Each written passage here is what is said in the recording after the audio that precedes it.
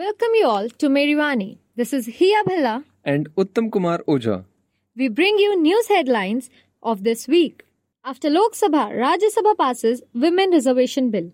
Government announces new set of national awards for science.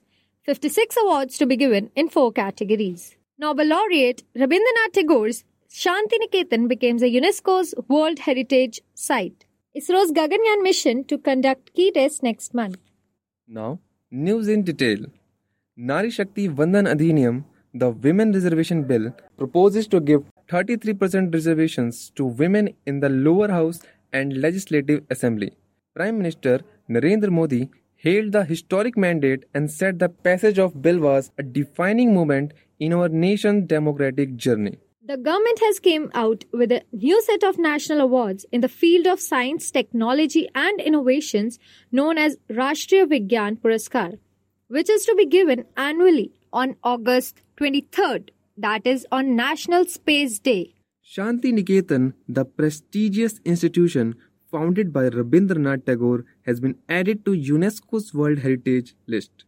This makes it the 41st UNESCO World Heritage Site in India. Shanti Niketan was recognized for its association with Tagore's life and vision, as well as its commitment to global cooperation, care for people and the environment, and its unique approach to art education. The Gaganyaan mission is aimed at developing a human habitable space capsule that will carry a 3-member crew into an orbit of 400 km for 3 days, before returning to safety in a planned splashdown in the Indian Ocean. ISRO has said it will explore ways to achieve a sustained human presence in space once Gaganyaan is completed. अब खेल की दुनिया से Asian games 2023 का आयोजन इस बार चीन के हांगझो में हो रहा है। ये गेम्स 23 सितंबर से 8 अक्टूबर के बीच होंगे।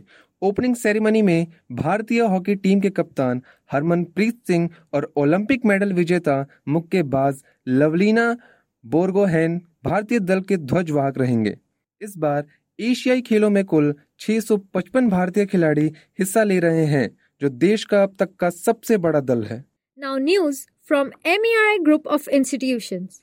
Management Education Research Institute group delegations led by Professor Lalit Agarwal, Vice President, MERI Group, was represented at the World Peace Summit at Incheon, South Korea on 18 September 2023.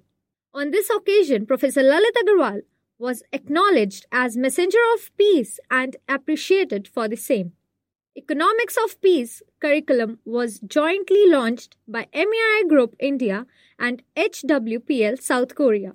Action groups and regional leadership groups discussions were initiated for 2024 summit.